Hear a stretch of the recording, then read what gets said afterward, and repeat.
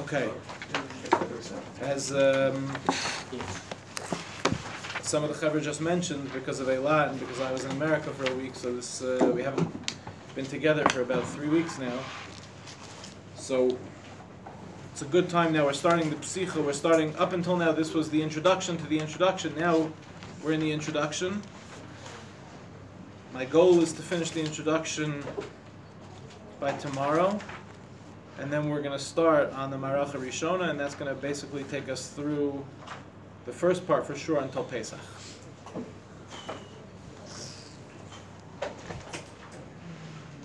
Yoser me'asher b'sharim ha'kodmin anu nechnasim b'shar zeh letoch olamenu ha'pnimi. More than in previous sha'arim, previous chapters, we're now going to go more into depth about the internal world that we're trying to work on. Let's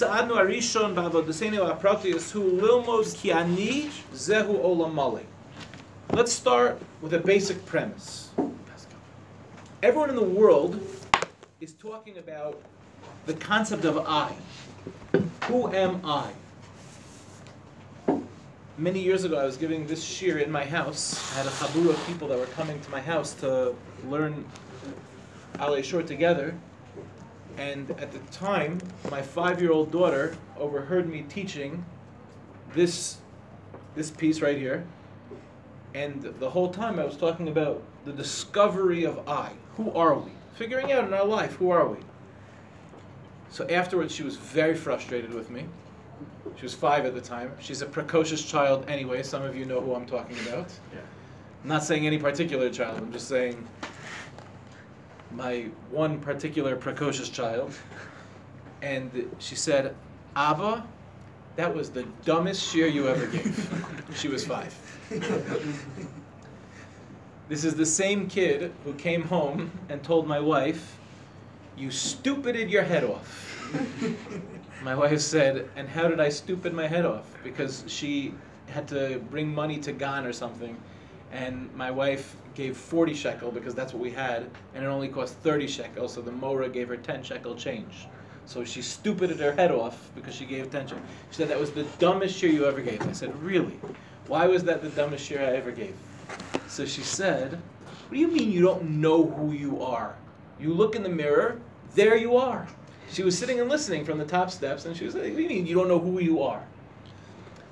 The truth of the matter is, that question of who we are is a very profound question. Not to a 5-year-old, because they don't have enough of an identity. They don't have enough of a sense of self to say, I want to be this person or I want to be that person, right? I is somewhat fluid, as we're going to learn. But when we speak about I, Rav Wolbe says the first thing we need to know is I is an olam maleh. It's an entire world. What does that mean? Ein ha'ani rak osef tkuvot ala mitrachesh mechutz lo, va'osef she'ifas lama shechutz mimenu. Many people think that they are their reactions, osef tkuvos, the compilation of the way that they respond and react to particular things that happen, to particular movements. Right? Who am I? I'm the way that I react. I don't want to get up in the morning. I'm lazy, I'm tired, I'm depressed, right? They define themselves by things that are outside of themselves, reactions to things that are taking place outside of themselves. And then they say, and I guess that's who I am. Or they'll tell you, I am my ambitions, right? But if you think about these things, your ambitions might be an indicator of who you are, but they're not you. You are not your ambitions. The raya for all of this is going to be that ambitions are fluid, right? And our reactions to things are fluid. So to say, I am my ambitions, is a very silly thing to say. It's as arbitrary to say, as I once heard Rabbi Kellerman say, I love this line, it's as arbitrary to say, I am, fill in the blank, a lawyer, a writer, a rebbe, whatever, right? I am, then say, hi, Mordechai Berg, size 36 underwear.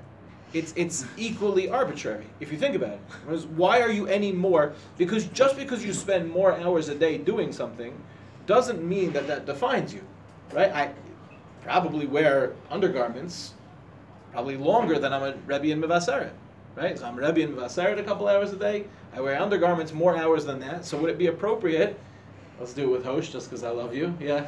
Hi, Hosh. Size 36 underwear. Nice to meet you. It doesn't make any sense. But most people are defining themselves, maybe for you, yeah? Most people are defining themselves by these things that are really external to themselves, right? And again, we're not saying that these aren't part of our makeup, but these things do not define us, right?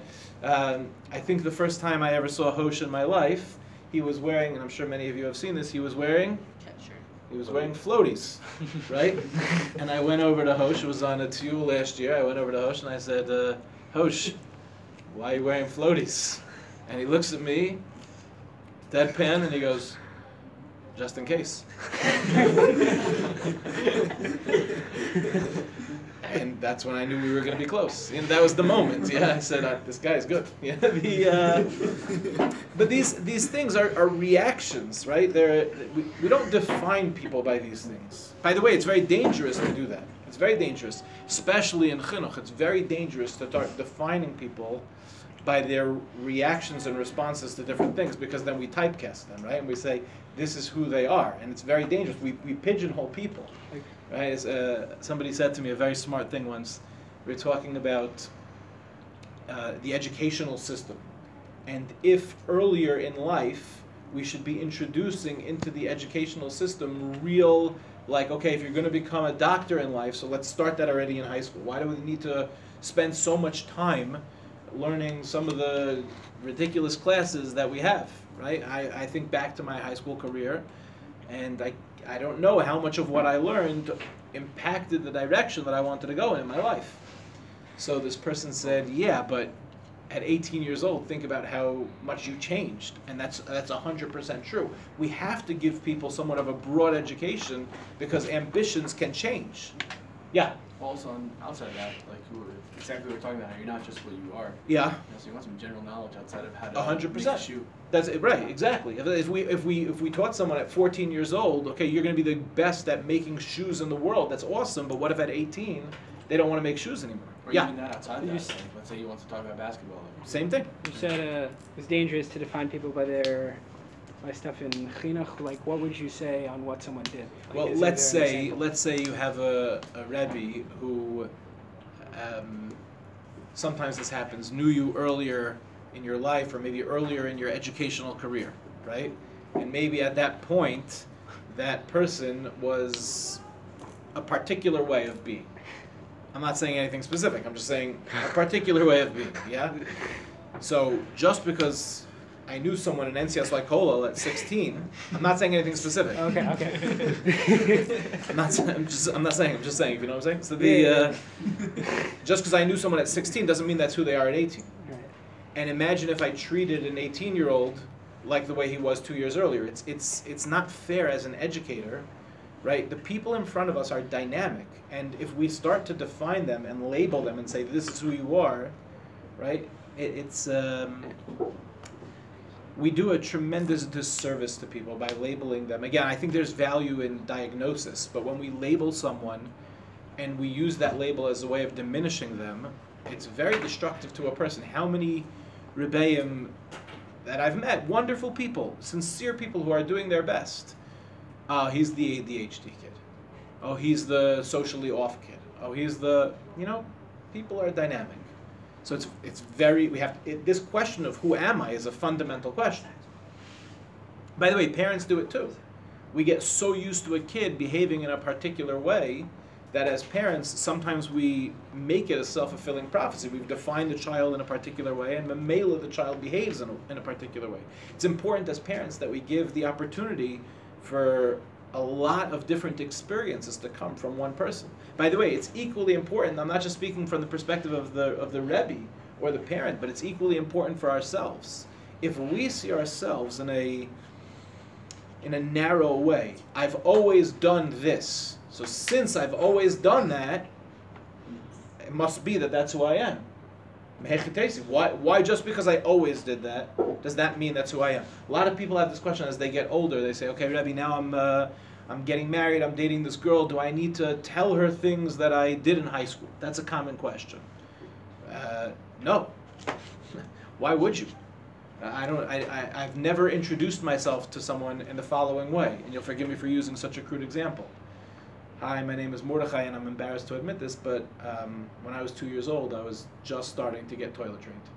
I've never introduced myself to someone that way. Why not? It's a reality. Am I holding something back? I'm not holding anything back. It's so not the person that I am that to sit there and talk about the person that I was when I was 14, 15, 16 years old. What was that? It's a great icebreaker. Yeah, it's a tremendous icebreaker, right? It's probably going to be very bad for your dating career. Do not walk away. Do not walk out of this class with that idea. You have the, but you hear what I'm saying? It's because at some point in my life I was lazy or narcissistic or focused on meaningless things. So now wherever I go in my life, I need to say that that's who I am. Adrabah, if you feel the need to say that, that's the raya that you're keeping it with you. You know what I mean? Don't define yourself by these types of external things. Now, lo, he says no. Ani atzmo hanu olam hachai chayim atzmiyim. This is a world that is alive. Who we are is alive. We're going to see what that means. But it's an entire world, and it's all encompassing. Meirov b'nei ha'adam ne'lam klil olam pnimi zeh. Most people are totally unaware of the internal world that they live in. People say all the time, I'm self-aware. No, you're not. No, you're not. It takes a tremendous amount of work to become aware of the things that exist inside of us. It takes a tremendous amount of work. Most people, their direction in life is externally focused. Now, by the way, that makes sense. Why would our direction in life be externally focused? Because external things often present with a certain gravitas, with a certain importance, a real importance. Like, for example, I need to make a parnasa for my family, right? So I'm focused on that external movement. Again, it's an important movement. I'm not diminishing its importance. It's an important movement, but it doesn't define us. But since we're so focused on it, that's what ends up pulling us in. So I need to make a parnasa. I became a lawyer. Memela, how do we introduce myself? Hi, my name is Mordechai, and I'm a lawyer. But again, that's not your definition. It's the thing that you do. It might be the thing you spend most hours of your day doing, but it's still chitzoni. It's still external to yourself. This is the big this line right here. I underlined it in my sefer because it's such a big important line. Lahafoch es kivun chayim pnima el atzmam v'lo rak l'shah be'ikr mitoch sleida b'fnei ha'olam hanister v'hazar shel atzmam. Most people are living with a type of fear. The fear is if I start to redefine myself, not by the things that I do, but the person that I am, I'm afraid of bringing up this entire hidden and strange world that exists inside of us.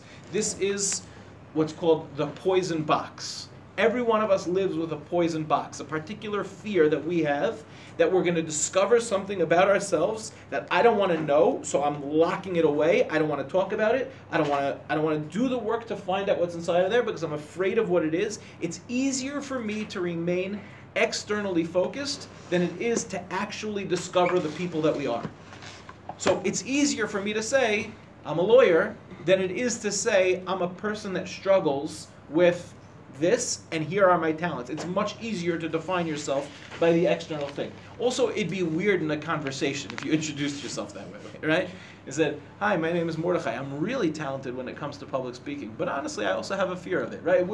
That would not be an icebreaker. That's socially awkward, right? We wouldn't do that, right? We would say, hi, my name is Zevi, and I'm a whatever, right?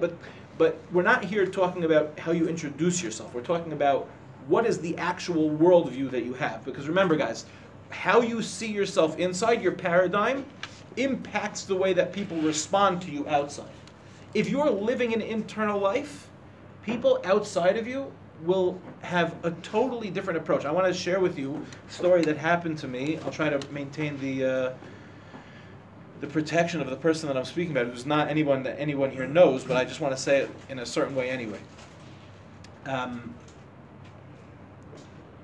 I was in a particular place, it doesn't matter where I was, and a knock on the door, and a dear old friend of mine walks into the room. I see him about twice a year, back when I go to America. He walks in and he has a particular look on his face. And he says, it's really great to see you. do you think you'll have some time for us to speak? So I looked at him a little strange because it wasn't, in other words, it wasn't asking like, can we hang out? You know what I'm saying? It wasn't like, hey, like, if you're going to have a half an hour break, do you think we can hang? He was asking to speak. There was something going on.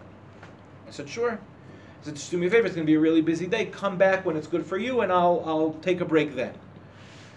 So he comes in, he says, is it good for you now? Took a break. He sits down, and he's like, I saw on his face, like, it was broken. It was broken. His 8th grade son had just gotten a letter that he didn't get into the high school that he wanted to go to. Okay? But that wasn't so troubling, because that wasn't the troubling part, because that kid will get in somewhere. He's a good kid. The problem is the reason he didn't get in. The reason the kid didn't get in is because the older brother is in that high school. And the older brother is having a tough time, and what this person was reading into it was, if they didn't accept my 8th grader, it's probably because it would be too uncomfortable to accept the 8th grader and then tell me at the end of the year that they're going to chuck my 10th grader. You understand? So all of a sudden, the writing on the wall was like there in front of him, and he was basically coming to sit down with me to say, like, I need some help, I need some advice, I need like where should I send my kids? It was a very mesubach, very complicated conversation. But here's what I admire. This person is a person who's undergone a massive amount of pain in their life. Somebody who I grew up with. Family situation wasn't pashut. At some point, his brother was sleeping on a bench in Central Park. Mamish, not a pashut situation, but this guy is an absolute superstar in his life, and everything he touches and everything he does, he's amazing. And he's very, very, very well known in his field. I won't say what field it is. He's a person who went to therapy for a very long time in his life. But he's a person not, you know, sometimes people go to therapy and they just become broken by therapy. Sometimes people go to therapy and all of a sudden they become like exceptionally courageous, powerful people. So he was the latter. He was just this he is this exceptionally authentic person. As long as I've known him, by the way, he's been this type of person. But what blew me away in that conversation was he wasn't just talking about his kids. These are the things he was saying. Things like, you know, I've spent so much time in my life trying to avoid rejection.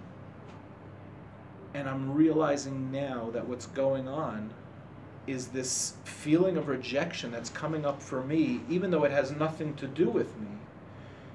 And I have to make sure that I'm parenting my children and not parenting myself.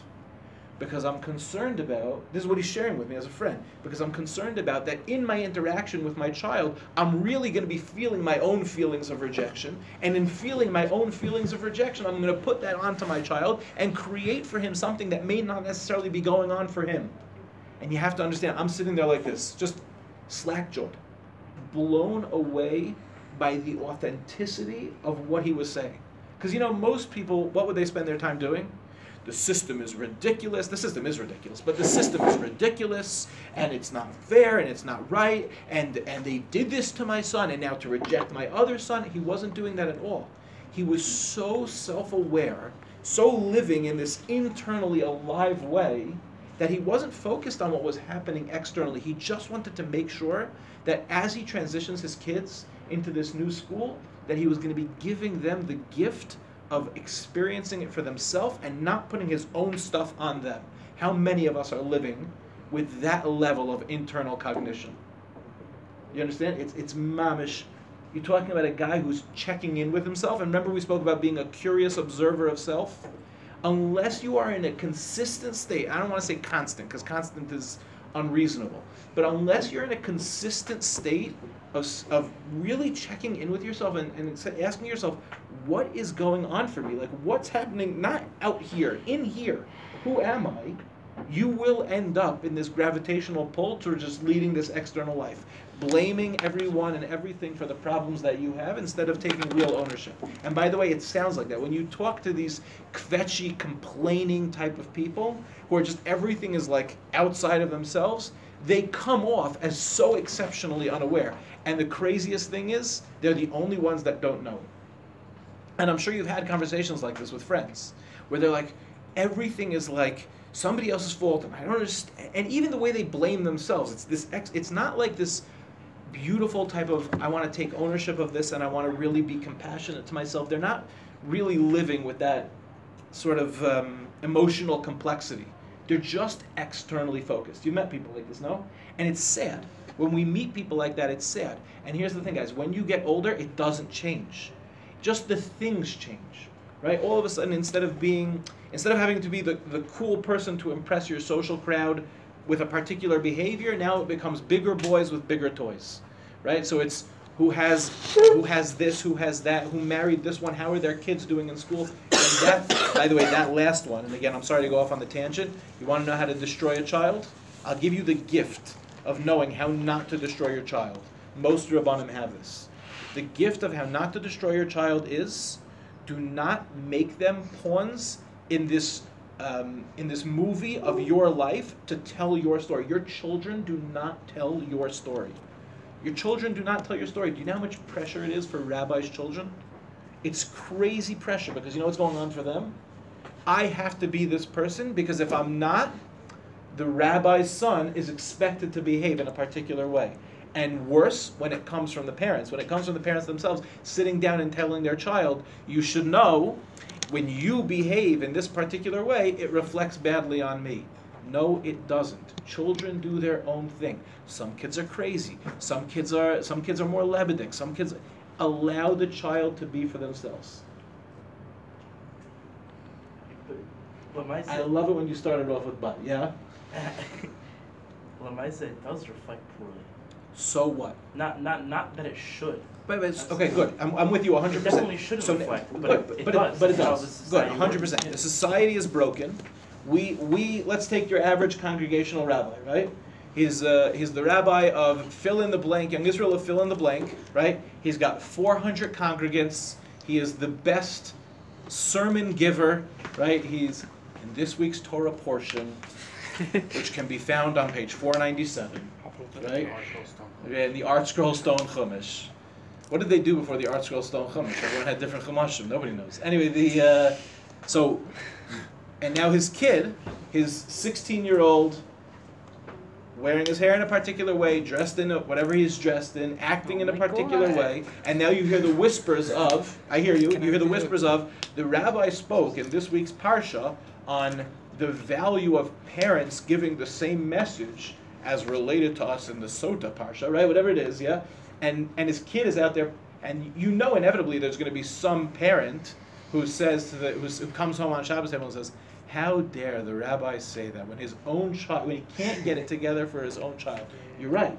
It's sick, but you're right. It's the job of the rabbi in that scenario to be the healthy person and to be able to say, my message is true, the challenge of this child is real, but I have a responsibility to behave in a way that gives my child the feeling that their experiences are rich and real without my having it to be in a particular way because of my job. Is it hard? For sure. I want you to know, we had a boy here in Yeshiva once, one of the years, who was in exactly this situation. Just being 6,000 miles away solved 50% of the problem. 50% of the problem was he would have to go to that shul every single week. When he came, he had a very honest conversation with his father, and he shared with his father what it was like. But the one saving grace is he said, my father never did that to me. It was never coming from my father. It was coming from congregants, but it was never coming from my father. It was easier for him to forgive those congregants for their behavior because they're just not people. But the saving grace that he had was, my father never did that to me. What's the difference between that scenario and saying that we have to act a certain way as Jews to reflect on our to reflect well on Judaism? Right. First of all, when I was growing up, you'll forget, I was a little bit Amaretz growing up. You know, like sometimes there are things that like everybody knows but you don't know. So when I was a little kid, I couldn't have been more than 6 or 7 years old. I was a little kid. I was a half-Jew kid. I didn't know much, okay? But I thought that Shea Stadium was where you went to make a Chilul Hashem. I didn't know what a Chil Hashem was, right? But I knew that in camp they told us, you better not make a Chil Hashem when we're going to Shea Stadium every summer. So in my head, what was I thinking? Shea Stadium it's a dangerous place. That's where Chil Hashems are made. You have to be very careful. I didn't know what a Chil Hashem was, but I was excited not to make one. So I'll tell you honestly, I knew because they told me, they were very clear. A Chil Hashem is when we're all walking to Shea Stadium. You should stay in the line, okay? And you shouldn't scream nasty things at players because it's a Chil Hashem. I was like, okay. I mean, we're up in like the nosebleed section anyway. It's like 30 cents a ticket, you know, because it's like a 2 o'clock game on a Tuesday afternoon in August, you know, like who wants to be closer to the sun at that point, right? I don't know how. I've never been to Citi Field. Is it good? Yeah, it's better. Nice. Shea Stadium is more like up. Shea Stadium was City like, Field yeah. is like. Around. You ever see 6-year-olds like in Shea Stadium, It's like creepy. all the way on top? Yeah, it's a little weird, especially because the rest of the stadium is empty. You know, like it was like a 2 o'clock game. I remember sitting in like the orange seats all the way on Yeah. top, being like, why won't they let us go down? There's all those seats. There's literally thousands of them. Yeah. So when we are commanded, right, to be a Kiddush Hashem, when we're commanded to be a reflection of godliness in the world, it's still an option, and I believe that God's relationship with me will not be impacted in its essence if I do or don't behave in a particular way. I have an opportunity to fulfill God's mission in this world by behaving in a godly way. I'm going to do my best to take advantage of that. But most of the time, I'm going to mess up. When I do, what's the loving voice of God going to say? It's going to be compassionate, non-judgmental, right? Make sense? Yeah. Reminds you something? A little bit, maybe? Somebody, yeah. Why do we have to take that same opportunity to help out our parents who are Rabbanim? We have to help them. Yeah, just like we want to take that opportunity to reflect well on Hashem, like Kiddush Hashem. No, I do So think do it's we- important to reflect well on your parents, but that's our responsibility, not theirs. Their responsibility is to educate us in a particular way, to behave in a particular way, and then we have choices to make. We don't really control people ever, right? As I used to think growing up that it was very unhealthy for the parents. I don't know if you've seen these parents, but the parents that like the 3-year-old, they got the 3-year-old in the shopping cart in Gourmet Glatt or wherever you are, right? And you walk in, as Charlie Harari said, you walk into that aisle and then the 3-year-old looks up at you and says, "We just discovered the cookie aisle together." You know, we've gotten to that place where the 3-year-old like looks like it's so many cookies, right? It's not like that in Israel. We have less variety of cookies. I was just in Gourmet Glatt. I was blown away by the variety of cookies that a person could buy. And the aisles are so long and so beautiful, right? It's like a rainforest in the vegetable section. It's like, I'm used to like the pigeons in Yesh, you know, like I haven't been back in a long time. So, which is a totally different type of tropical experience, right? The pigeon droppings all over the peppers. Anyway, so the 3-year-old looks up at you and says, "I want a cookie." And what does the parent say? The first move is the No. parent wants to negotiate. And negotiating with a 3-year-old is literally the funniest thing you could ever do. Because what do? You say, "Now tzaddik," right?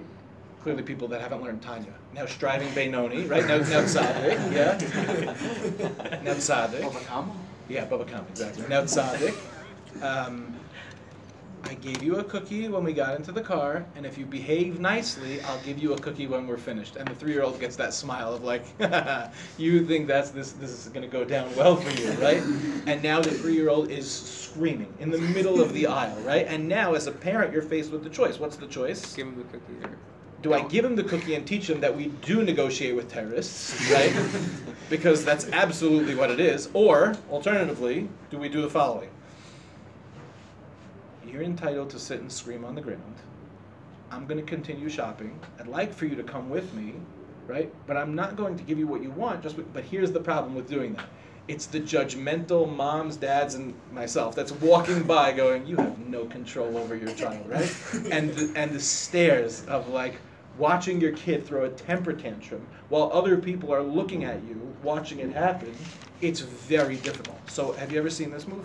Have you ever seen the parent that loses it in the middle of the supermarket on their child? And how do they lose it? They think they lose it in a way that no one can tell. What does that look like? They grab the child and they yank the child, as if nobody could tell what physical abuse looks like, right? They yank the child, and when you look at their fingers, right, they're white, because they're squeezing so hard on a 3-year-old. Why? Because the 3-year-old wanted the cookie, and now I'm embarrassed. Think about that, right? I used to think those parents had no control over their children. Now, as I'm an adult, it turns out those are the healthiest parents.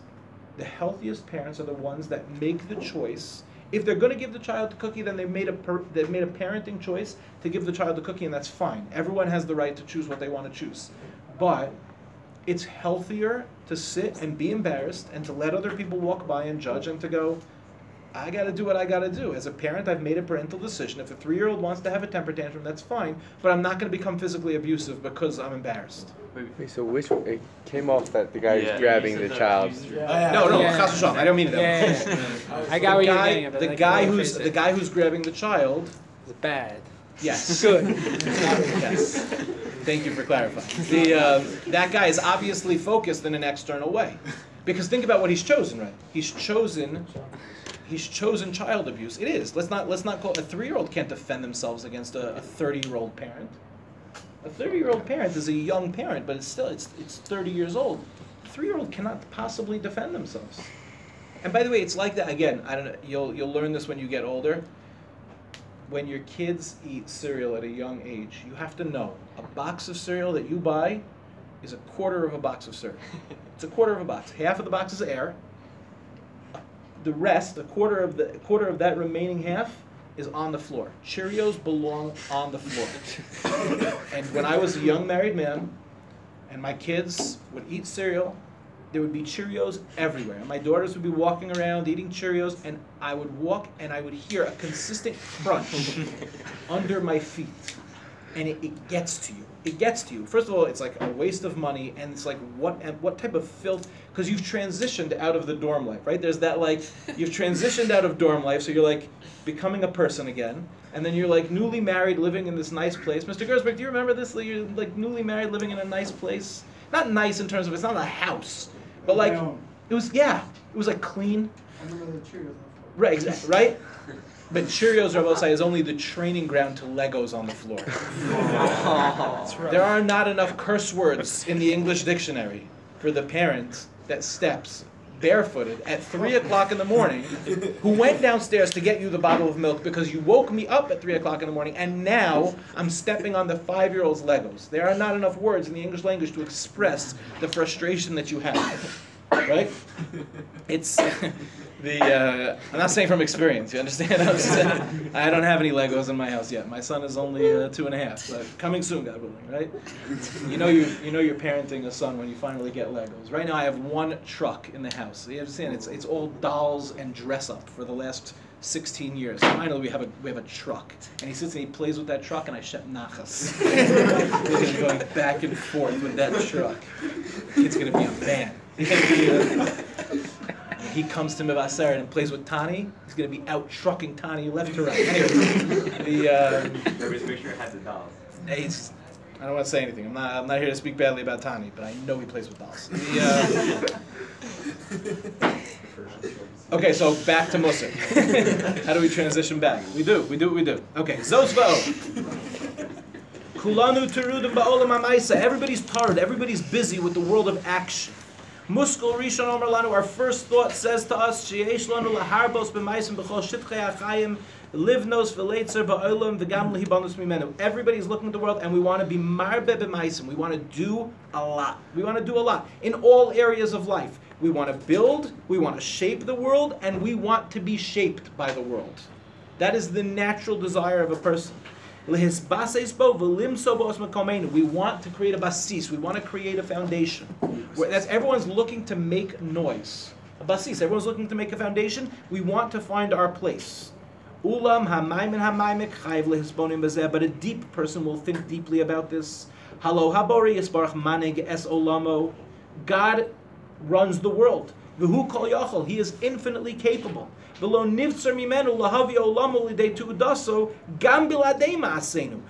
could bring the world to its ultimate fruition even if we didn't do anything.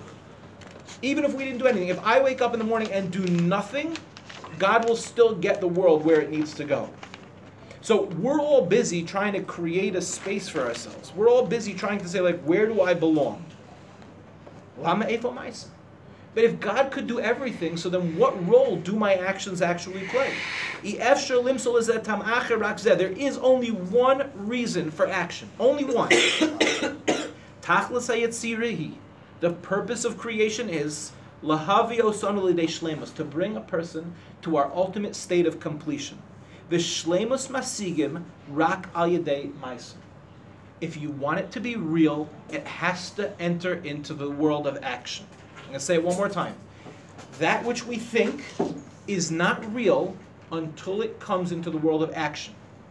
Bill Parcells, one of the best coaches of all time, in the 80s had a famous line. I think it was a year where the Giants were like slated to do awesome. And they ended up having a terrible record, and they were beset by injuries. And Bill Parcells famously said, "You're as good as your record. You're as good as your record." So before the season, everyone's projecting they're going to be 13-3, they're going to be 4, whatever, they're going to be 14-2, right? And then you're 7-9. What happens, guys? You're as good as your record. People talk a big game. Talk is cheap. Talk is cheap. You see this in business all the time. Talk is cheap. They talk a big game. I'm going to do this, I'm going to do that, hire me because of, right? Guys, you know who moves the needle? It's the people that show up consistently, do the job with integrity, and do it. They don't talk about it. Leaders don't talk, they do. I always, again, this is maybe an inappropriate commentary, but it is definitely the way that I feel, and I'd like to share it with you. These, like, how shall I say this nicely? You know how, like, they have these, like, panels on, like, different crises in Judaism? So there's two types of these panels. Some of them are really good, and some of them are dreadful. And I can tell you which are the good ones and which are the dreadful ones. You ready for it? Here, it's easy. The really good ones are when you manage to get exceptionally busy people in the field, people who literally don't have minutes of their life, and you manage to pull them away for an hour to be on a panel. They're going to be awesome. But the people that sit and pontificate on these subjects, and they like write articles, and they're like the thought leaders in the industry, they have nothing to say. You know why they have nothing to say? Because they're not bashatach. They're not in the trenches. All they are is like, you know, if we did this, no. There's a big difference between, right, the local rabbi who's really working hard with his balabatim and the families, and he's sitting with families all day long, and he's sitting with kids all day long, and there's a difference, and you know this yourself. And then the rabbi that shows up to give a speech once a month in the youth minyan so that he could say that he addresses the youth minyan once a month, when in reality the first time that he learned your name was by your bar mitzvah because he had to present you with a gift, right? And the next time he'll know your name is when he comes over to you at your wedding. But in between, did you ever have a real conversation with him? No. And why not? Because he's not bashatach. Talk is cheap, actions are real. It's easy to pontificate. The people that move the needle in life, if you want to know what's really going inside, look at where they live. Look at where they live. Look at what actions they bring, because that is an indication of their shleimus. The shleimus masigim rak al yedei ma'aseh. Ilazos dafka bal ma'asim chayev l'tapeach olamo apnimi ba'ofen shema'asim yechazek es pnimiyuso. And so here's the catch-22, and this is what Rav Wolbe is sensitizing us to, and we'll finish with this. On the one hand, we're sitting here and saying you have to lead an internal life. Where's my paradigm? Where's my worldview? What's the Lebedik thing that's happening inside of me? Okay? But then, where is it expressing itself? Without getting caught up in the fact that the expression doesn't define me. So let's go back to our case of the lawyer. Are you defined by the fact that you're a lawyer? Absolutely not. That's just what you do. But being a lawyer should be driven by a particular worldview that I have. And that action now is mechazek, that internal worldview. So when I'm out there being a lawyer, yes, on some level it does define me, not because I am a lawyer, but because that is a symptom of a worldview that I have. You understand the difference? And adarabah, and now the way in which I'm a lawyer is going to build me in a certain sense. Let's say, for example, that you're a lawyer and your thing is I'm an integrity person. I take integrity cases, right? Now, if that's your worldview and that's the internal worldview that you have, I am going to seek to be an integrity person. Now, the way that you handle your clients, right? The hours that you bill them, you should hear, right? You've heard the Rosh speak about billing hours, I'm sure, right? Yeah. Right? How people get lawyers will bill you for every time they sneeze, right? I was sneezing and I was thinking about you, that's an extra $100, right? That's not an integrity way of being.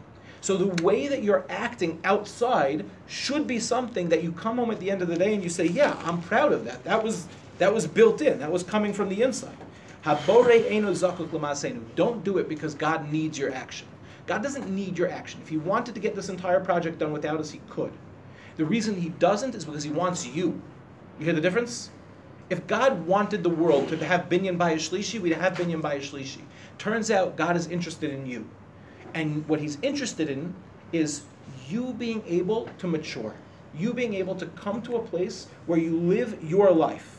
And this is what it says in Mishlei. Im chachma chachma lecha, v'latzes levad chatisa, im chatasa matifo bo, v'rabu p'she'echa matasalo, im tzidkasa matitemo, o mayadecha yikach, habriya mechavenes ala adam. Creation is designed for a man. Tachlisa shel olam hamaisa, hishlemus adam. The purpose of living in a world of action is so that we can ultimately come to our fruition. We'll stop here. What was we saying? That actions should strengthen internal views, and internal views should be The internal view informs my action. The action strengthens my internal view. My internal view is I'm a man of integrity. Now I have an action of integrity. If my internal view is I'm an integrity person, but then I go out and I do whatever I want, you're not an integrity person. Well, dude.